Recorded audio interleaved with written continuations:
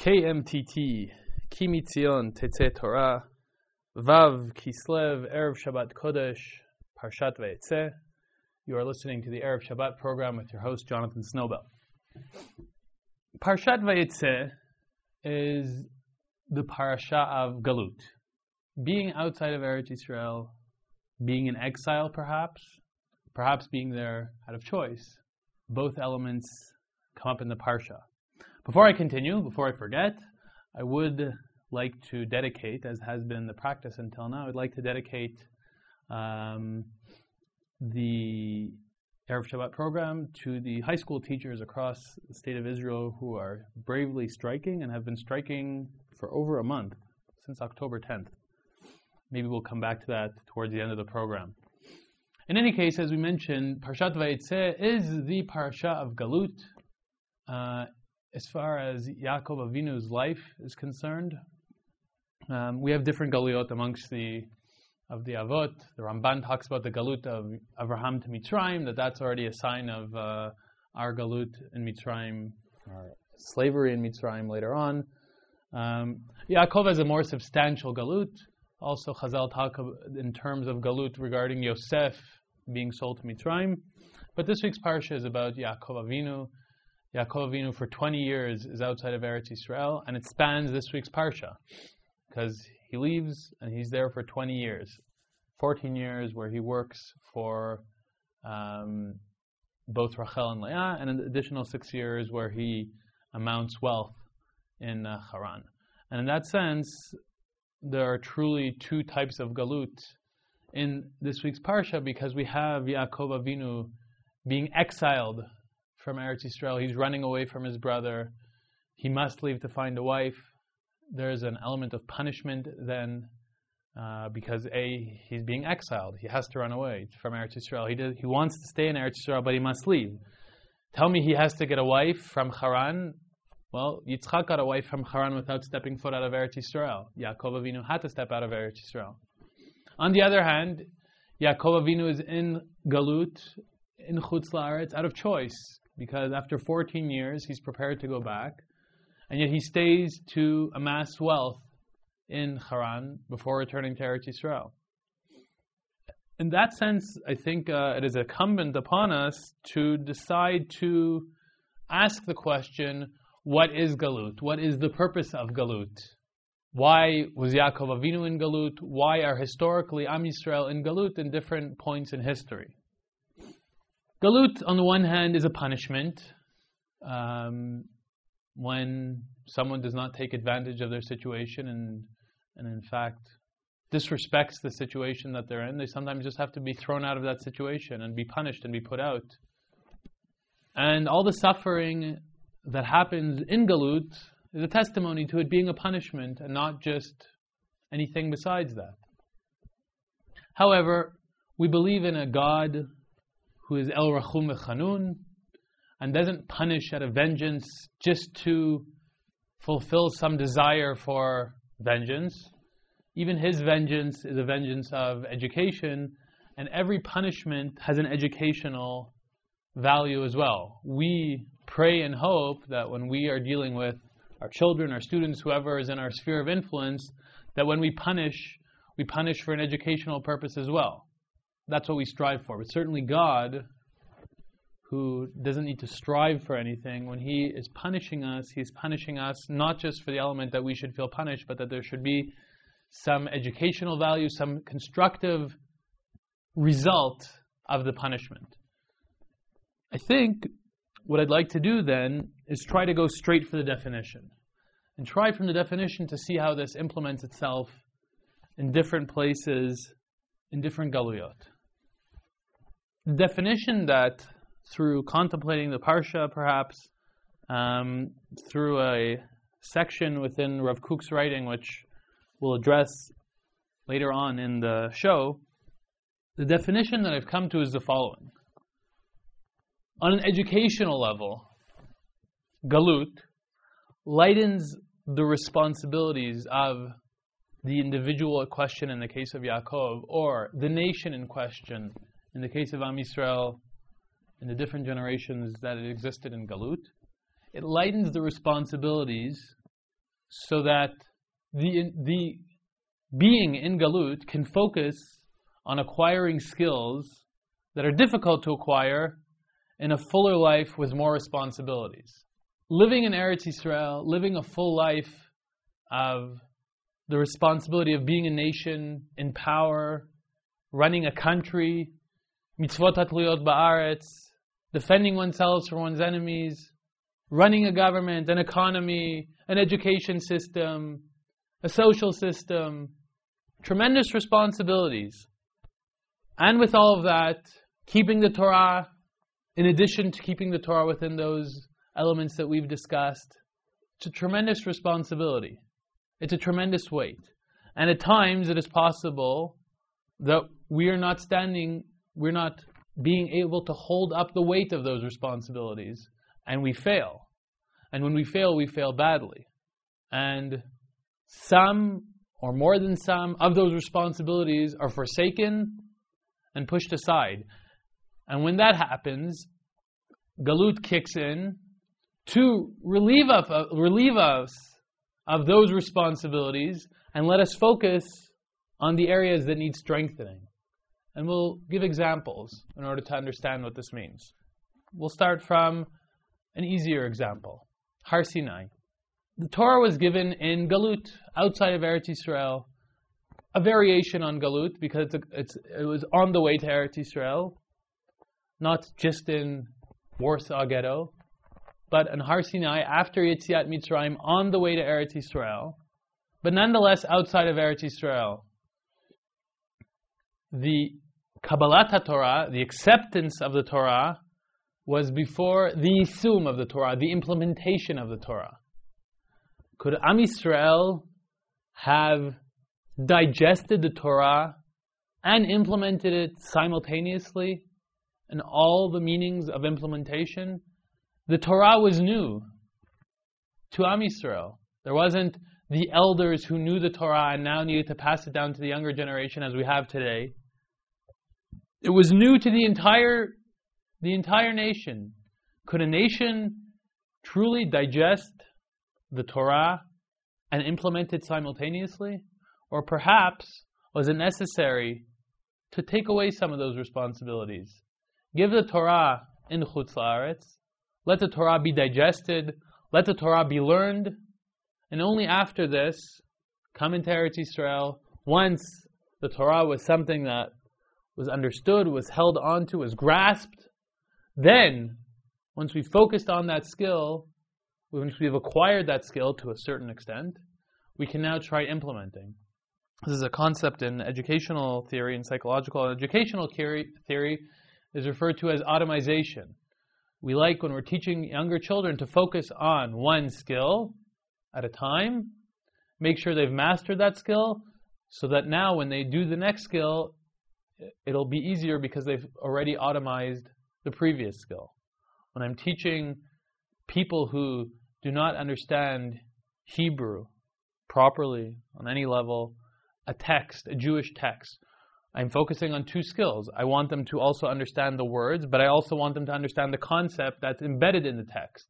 So I want to separate the two skills. I want them first to understand the Hebrew on a plain level, on a word-by-word vocabulary level, and after that skill has been achieved and they understand the words, now I can move on to the conceptual level. Let's bring it back to our Parsha and try to speculate what Yaakov Avinu accomplished while being in Chutz La'aretz that would have been difficult for him to accomplish in Eretz Yisrael. Yaakov Avinu had 11 of his 12 sons in Chutz La'aretz. He gave birth to the Shiftei Yisrael, the vast majority of them, in Chutz La'aretz. Yaakov Avinu amassed wealth while he was in Chutz La'aretz. The amassing of wealth is not something to scoff at as something materialistic. The amassing of wealth is something that is necessary to establish oneself as a new nation. A new nation can't be a beggar of nations. If Yaakov Avinu wants to return to Eretz Yisrael or be in Eretz Yisrael and be a player in Eretz Yisrael, he has to be a person of stature. A nation cannot be a nation without an economic infrastructure. A nation can't be a nation without people.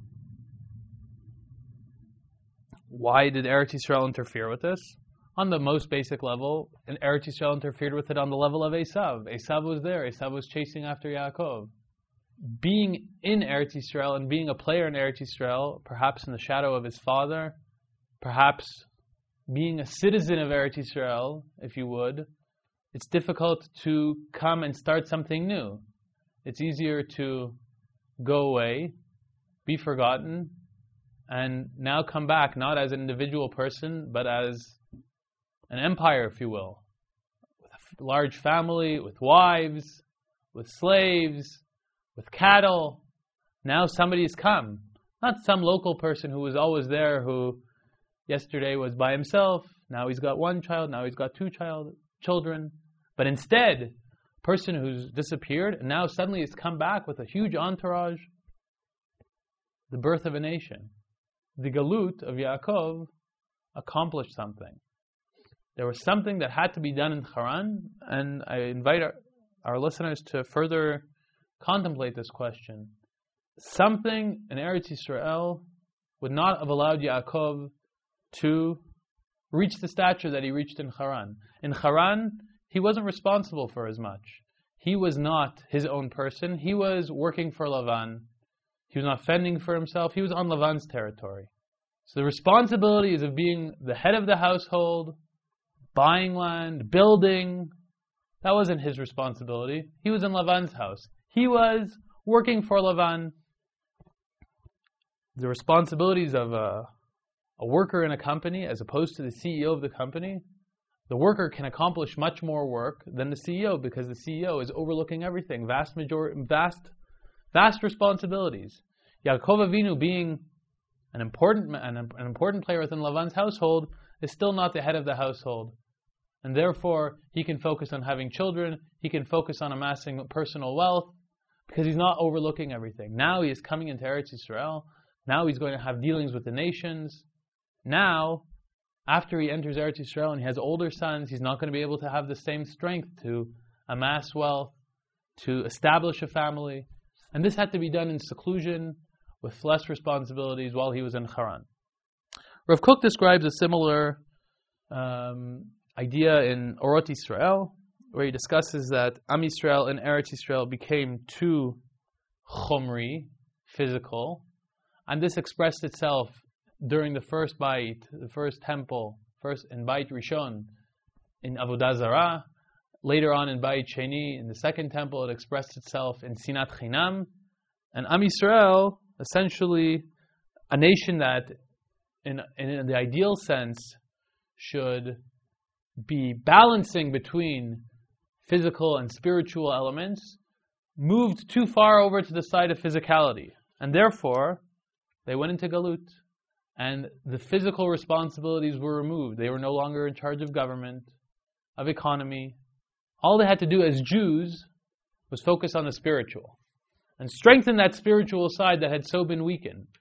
Again, we removed the responsibilities of the physical side of a nation by sending them into Galut. Kadosh Baruch Hu removed. And now left them only with the spiritual responsibilities. At this point, I'd like us all to think about what we just said. And before we end the program, I'd like to perhaps speculate once again about the meaning of Galut for us today. But again, at the end of the program, we will now go to Rav Tavori. This week, on Yud Kislev, is the yahrzeit of Rabbi Zalman Meltzer, the Rosh Yeshiva of Eitz Chaim in Yerushalayim. Rabbi Zalman was born in 1870 in the city of Mir, where his father was a Rav, but did not practice Rabbanos as a living. Rather, he made his own living as a businessman. When Rabbi Zalman was a youngster, he learned at home in the city of Mir, and then he moved to learn in the Yeshiva of Volozhin, where he became a student of the Netziv, as well as Reb Chaim. It's reported that in Volozhin, they used to give titles to different people. There was a person who was an Ilui, a person who was a Chatzi Ilui, a person who was an Ilui of the Iluyim, but they say that when they spoke about the Ilui of the yeshiva, they were referring to Rabbi Zalman. At a very young age, he went to Slobodka to become a Ram in the yeshiva, together with his brother-in-law, Reb Moshe Mordechai Epstein. He stayed in the yeshiva of Slobodka for a short time, and then he moved to the city of Slutsk, where he became the Rav of Slutsk and started a yeshiva in Slutsk. When the yeshiva started, the Rosh Yeshiva, with whom Rebbe Zalman was friendly, were asked to send Talmidim Mitzuyanim, excellent students, to Slutsk to become Gedolei Yisrael, to become Gedolim, learning in the yeshiva of Slutsk. The first group was known as a very small, elite group of people, some of whom I've had the privilege to know and respect. The ones that I personally had contact with came to America later, and one was known as Rav Henkin, one of the major poskim of America, Rav Peleov, who was a Rebbe in Yeshiva University for over 50 years, and Rabbi Rachman, the father of the Rabbi Emmanuel Rachman, Rav David Rachman, was one of the Slutsker Talmidim. When Rav Peleov was niftar, so Rav Henkin came to the Levaya in Yeshiva University, and Rav Henkin said, he talked about Sridei Slutsk, those people that were left over from Slutsk, how many people were still alive from the yeshiva of Slutsk. Eventually, Rebbe Zalman went on Aliyah in 1925, where he became the Rosh Yeshiva of Eitz Chaim. One of his grandchildren wrote a biography of Rebbe Zalman and the history of the time, Derech Eitz Chaim, all about the yeshiva, all about Rebbe Zalman, and it's a very important historical work that can be used to understand a lot of that period in Jewish history, as well as the life of Rebbe Zalman. Rebbe Zalman himself was part of a remarkable family. He had one son named Reb Feivel Meltzer, who became one of the great Tanakh scholars of Eretz Yisrael, one of the people who was most responsible for publishing the Das Mikra, the commentary on Tanakh, published by Mossad Rav Kook. And, of course, it's well known that one of the daughters of Rebbe Zalman married Reb Tzvi Yehuda, married Reb Aaron Kotler. Reb Kotler, Reb Aaron, is the son-in-law of Rebbe Zalman. Another one of Reb Zalman's sons became the Rav of Rehovot, Reb Tzvi Yehuda Meltzer, who was the Rosh Yeshiva of Yeshivat HaDarom. He had started his career in Pardes Chana, where he was a Rav in Pardes Chana, and in fact there was a Kletzker yeshiva which had evolved from Reb Aaron Kotler's stay in Pardes Chana at that time. The Talmidim of Rebbe Zalman are world famous. There are many Talmidim who consider themselves to be completely on the derech of Rebbe Zalman, who look at him as their Rebbe Muvak. Some of the people are Rav Shach, Reb Shlomo Zalman, who are all Talmidim of Rebbe Zalman. The stories about Rebbe Zalman are famous for his concern for people, his tzidkus, and worrying about other people's feelings. The story was told how a little boy went in to bother Rebbe Zalman and asked him questions. And apparently it was obvious that he was just really bothering Rebbe Zalman. And he kept answering, kept talking, until finally he walked out of the room and somebody followed him to see what was he doing. Why did he walk out? And he was saying to himself, even Ketani. He said, you should respect the dignity of other people as much as you would want people to be worried about your dignity. And he said that applies to children as well. Perhaps for a second, Rebbe Zalman was on the verge of losing his temper a little bit, and he tried to overcome by self-control to show how much he cared, and which shows how much he cared for other people. It happens to be that today, a chassid, told me a story about Rebbe Zalman, which I'd like to share with you, and I also found that it's a story that reflects his sensitivity for other people. The person in question told me today that Rebbe Zalman once visited the Belzer Rebbe. We had started a conversation about davening one time. When Rebbe Zalman visited the Belzer Rebbe, he went with a few of his students who probably were somewhat like Shamashim, they probably were taking care, and they visited the Belzer. Now the Belzer, of course, a Hasidic Rebbe, got involved in one thing, got involved in another, and it seems that the time for Mincha was about to pass. Shkia. The Misnagdim are very careful about davening before Shkia. Generally, the Hasidim are not as meticulous. So some of the people said to Rebbe Zalman, it's time for mincha, it's almost shkia, we should get up to daven. Allegedly, Rebbe Zalman said, we're in the house of the Belzer, we daven together with the Belzer. Whenever the Belzer Rebbe davens, that's when we daven. And indeed, he did. He davened mincha, it seems to me, rather late, according to the story, way after shkia. But that was the custom of the Belzer Rebbe, and Rebbe Zalman, in his house, would deport himself the same way. On the other hand, sometimes Rebbe Zalman was rather revolutionary in his approach. I also came across recently a tshuva of Rabbi Ovadia Yosef, who discusses the famous question why women bench licht on Shabbos before making the bracha. The custom should be that to make the bracha before you light the candles, because all the brachas ha-mitzvah, all brachas before your mitzvah should be made, over l'asiyasan, should be made before you do the mitzvah, not just before, immediately before. And the custom, the prevailing custom that I'm aware of, is that the women light the candles, and afterwards make the bracha. And the general assumption is the reason to do that is because women assume that they are Mekabel Shabbos with Hadlakas Haner, and if they would make the bracha beforehand, they would think the Kabbalah Shabbos is with the bracha, and once you made the bracha and were Mekabel Shabbos, you couldn't light the candles. Rav Ovadia was asked, is this a proper custom? And Rav Ovadia pointed out that the Rambam says, like Friday night candles, just like by any other mitzvah, you must do the mitzvah before, make the bracha just before you do the mitzvah.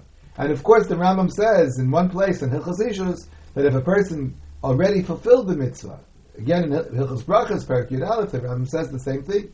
If a person does the mitzvah and afterwards makes the bracha, the Rambam says it's a bracha levatala. It not only is not effective, but actually you're taking God's name in vain. So why do we do our practice? We should have made the bracha before we do the mitzvah. So I said the reason is because women somehow feel that they're Mekabel Shabbos with the bracha. Rav Ovadia said the Sephardi custom should not be that way. We follow the Rambam. And therefore he said the custom should be that Sephardi women should indeed make the bracha, have the intention of not being Mekabel Shabbos until they finish the Hadlaka, and then light the candles and be Mekabel Shabbos. He says there that he heard from a very reliable source that this was the custom of Rebbe Zalman, who instructed his family to follow the custom of benching licht by making the bracha first and lighting the candles after. Of course, the people connected with Yeshivat Har Etzion know that Rav Amital, our Rosh Yeshiva, is married to the granddaughter of Rebbe Zalman.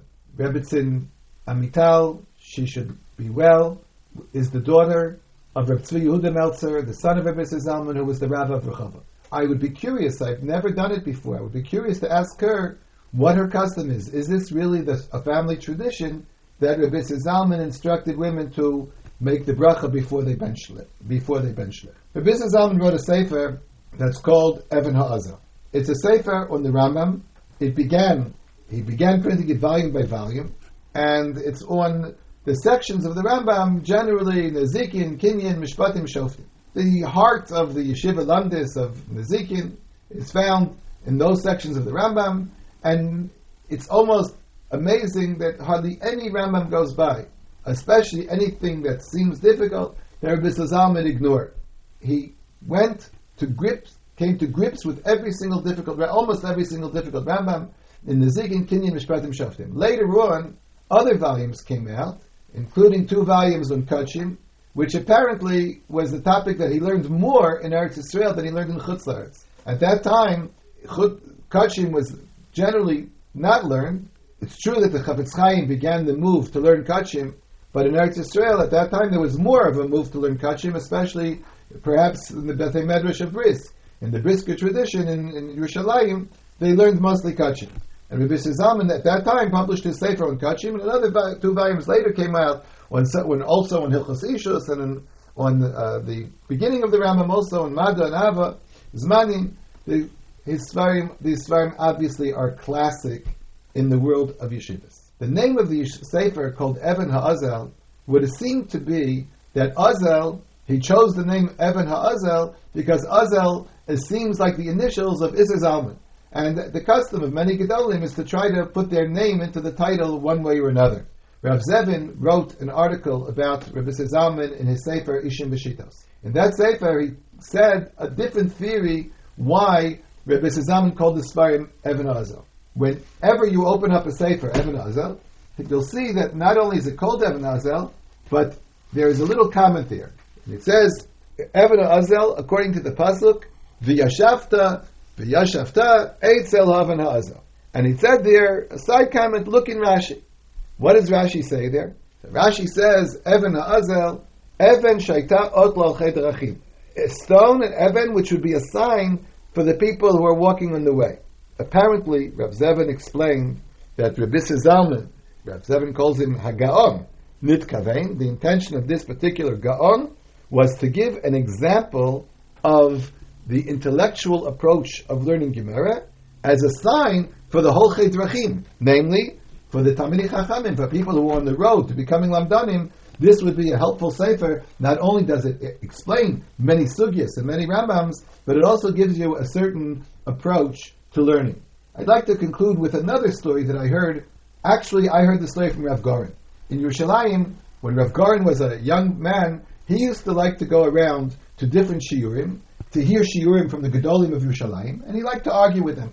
He said that one time he used to go to Rebbe Zalman and speak to him in learning. It was known that Rebbe Zalman loved yeshiva boys and always talked to them in learning. And very often Rav Goren used to argue with him and try to reject his arguments, his reasoning. And the way Torah is, Milchamta Shel Torah, they had sometimes a heated discussion about it, what it was, and Rav Goren thought it was tremendously important in his growth and his learning to discuss things with Rebbe Zalman. He said, Rav Goren told the story that one day he heard that Rebbe Zalman started to give shiur in yeshiva, and Rav Goren did not go to that particular shiur. And a person asked a question, and Rebbe Zalman said, "Your question is so good, I'm canceling the shiur, I'm stopping the shiur now, we have to rethink it." Rav Goren heard the story and ran to Rebbe Zalman. He wanted to hear what happened in the shiur that day. That Rebbe Zalman just gave up the shiur because of a kasha. So he asked, and Rebbe Zalman told him what the shiur was, and he told him the kasha. Rav Goren said, "I could answer that kasha. I don't understand why you had to stop the shiur." Allegedly, Rebbe Zalman said to him, "I could have answered the kasha too. As soon as he asked the question, I thought of answers. But the truth is that I hadn't thought of that question beforehand. I realized I wasn't that well prepared. Even though I could have answered the kasha, it showed me that I didn't feel the shiur was prepared enough to deliver in public." You see the modesty of Rebbe Zalman, that for some question that he could have answered, but he stopped the shiur, and he gave the impression that somehow some young fellow had almost upstaged him in the world of learning. So Rebbe Zalman was known as a Gaon, but even perhaps more so, his tzidkis and his love for people, taking care of people, worrying about people, were a tremendous reflection of his personality. His children, his grandchildren, his Talmidim perpetuate his memory, and his Sefer Even HaOzel will certainly perpetuate his memory in the world of yeshivas for many, many, many years. That is greater than anything else. Hoshivu Yeshiva al Kivro, the yeshiva is based on his kever. The learning of the Sfarim Even HaOzel will always be a memory to Rebbe Zalman. Thank you very much, Rav Tavori. Once again, in the first half of the program, we discussed Galut and its meaning, and we suggested a definition that perhaps on an educational level, Galut removes certain responsibilities from us as a nation, so we can focus on some of our weaker responsibilities that are necessary for us as a nation. So we mentioned Rav Kook, who said our physical side became too strong and our spiritual side too weak in Eretz Yisrael, and we were sent into Galut. We were relieved of the physical responsibilities, government, economy, infrastructure in Galut, and therefore we were only Jewishly working on our spiritual sides. What does that mean for us today? Today, Galut to me means the Western world, North America, England. We've essentially cleared out most of the Galuyot, and the Galuyot today are not exiles as much as Galut by choice, as Yaakov Avinu in his last 6 years in Haran. Nonetheless, I firmly believe that those Galuyot as they exist today have something there that is uniquely there that they could bring to Eretz Yisrael, and their existence in Galut has served them well, they can bring now something back to Eretz Yisrael. And we can speculate. I think perhaps, without being a big expert, that the Israeli business world has a lot to learn from how things are run in North America. I'm sure there's things for them to learn from how it's run here too. But I think we have a lot to learn. We in Eretz Yisrael have a lot to learn from how businesses are run in North America. Perhaps bureaucracy issues as well. Perhaps in light of the teacher strike that we mentioned at the beginning of the program, we can learn from a lot of the educational systems in Chutz La'aretz how to at the same time make greater demands on teachers, but at the same time give them greater compensation so that they can live in a dignified manner. I think there are a lot of models in the diaspora today that can be models for us here as well. The last thing, though, I think that there's a unique situation in the Western diaspora today, which perhaps seldom existed throughout our time in Galut over the past 2,000 years. And this is something that I like to say, and it comes from the Kuzari at the very, very end. The Kuzari, quoting the Psukim in Tehillim, says, "Ata takum terachem Tzion ki et lechanena kiva moed." You will arise and have mercy on Zion because the time to have mercy on it has come. It's a rough translation. The time has come, and the Kuzari says, when has the time come? And he quotes the following pasuk: "Ki ratzu avadecha et avana ve'et afara yichonenu," because your servants have wanted its stones and desired the dust, its dust. And the Kuzari explains, the time for Geula will come when Am Yisrael desire and yearn for the rocks and dust of Eretz Yisrael.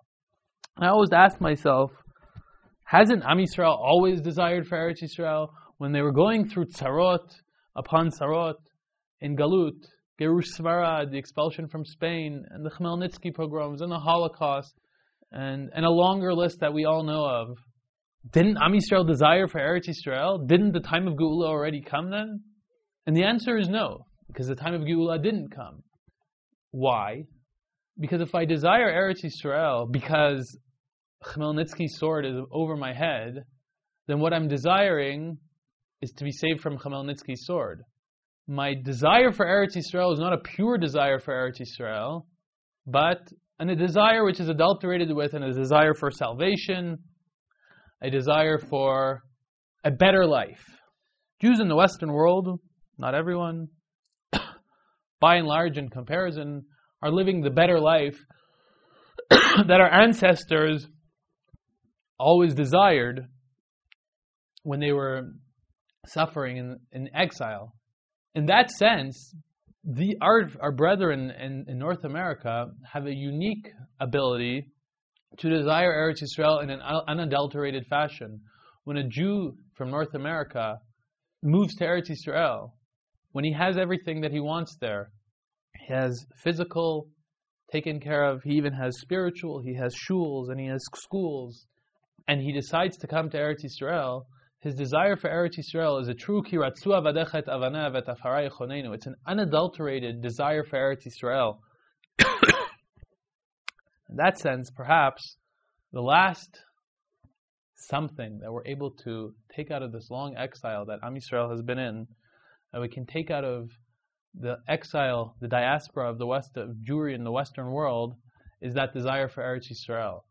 Not a desire to come to Eretz Yisrael as refugees from the Holocaust, not a desire to come to Eretz Yisrael as refugees from militant Arab regimes who are kicking the Jews out of their country, but a desire to come to Eretz Yisrael, to be in Eretz Yisrael, to be a partner with the Jewish people and what they're doing in Eretz Yisrael, and for no other reason. And if that happens en masse, I am confident that that is what the Kuzari and David HaMelech wrote in Tehillim, Ki ratzu avadecha et avanea ve'et afara yichonenu. Shabbat Shalom. We'll see you next week.